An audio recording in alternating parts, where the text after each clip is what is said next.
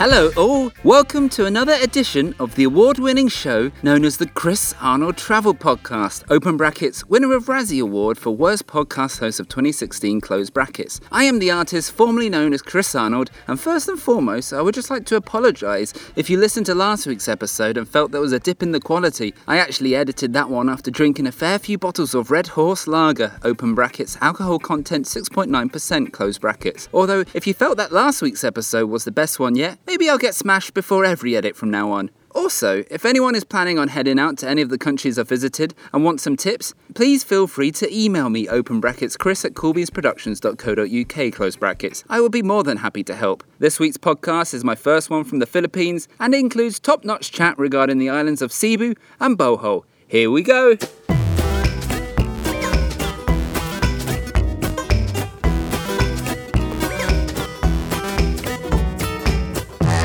When one thinks of the Philippines, images of tropical beaches, palm trees and light blue seas spring to mind. However, if you enter Philippines travel advice into Google right now, it practically tells you not to go. Rebels in the south have kidnapped various tourists, the Zika virus is rife, typhoons are a possibility, and current President Rodrigo Duterte has launched a war on drug users where the death toll has been steadily rising. Duterte, by the way, is a fascinating character, almost like a Trump of the islands. One minute he's saying things like, "If I look like a bad boy to them, I really don't give a shit."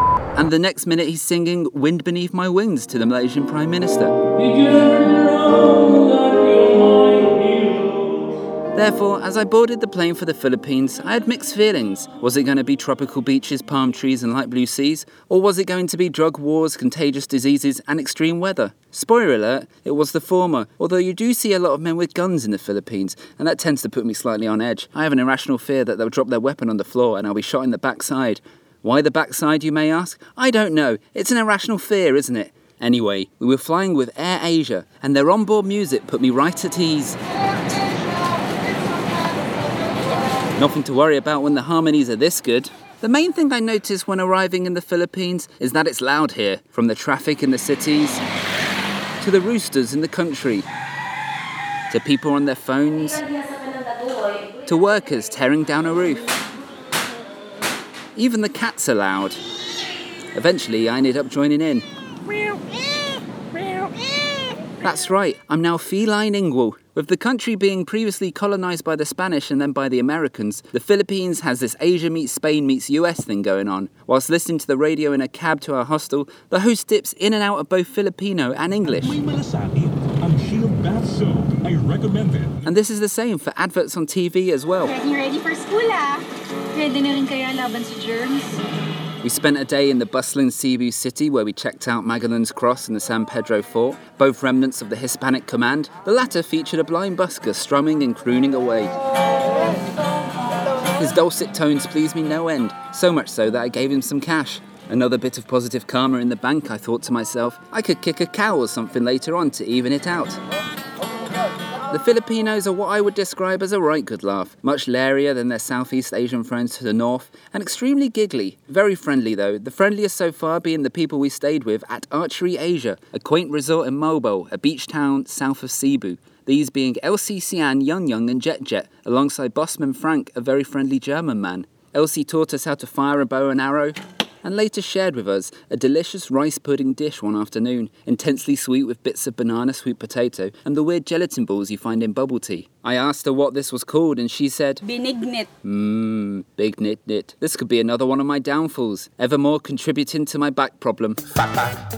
In fact, the Philippines are big pastry and patisserie fans, and you can pick up a tasty high-calorie snack for about 4 pesos in most places. That's about 6p. His back so fat it makes us want to cry. Alright, it's not that bad. And I have been walking for at least 10 minutes every day, and I'm sweating a lot out here, so surely that means that I'm losing weight, right?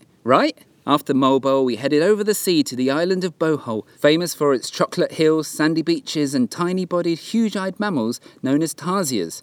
By now, we had met up with our friends Adam and Anthula, and together the 4 of us went off in search of these cute little beasts. A few tarsier sanctuaries are dotted about Bohol, and Anthula had informed us that the one in Corella has the best rep for being eco-friendly. Once in a sanctuary, you have to look very hard for the creatures. They really are tiny. Luckily, helpers are dotted about to point them out to you and inform you of their mating habits. They have a mating season if they want to have a baby, and then the girl will go to the boy. So after making baby, they will separate. So one night stand only. Yeah, no string attached. Well, I'll be damned. One of the tiniest mammals in the world ain't got no time for no relationships. Maybe they're fans of the Naughty's garage pop act, Mystique.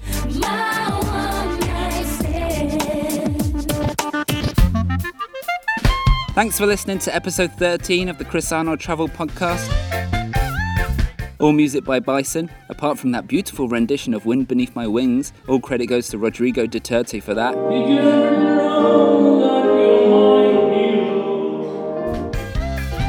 Take care for now, everyone.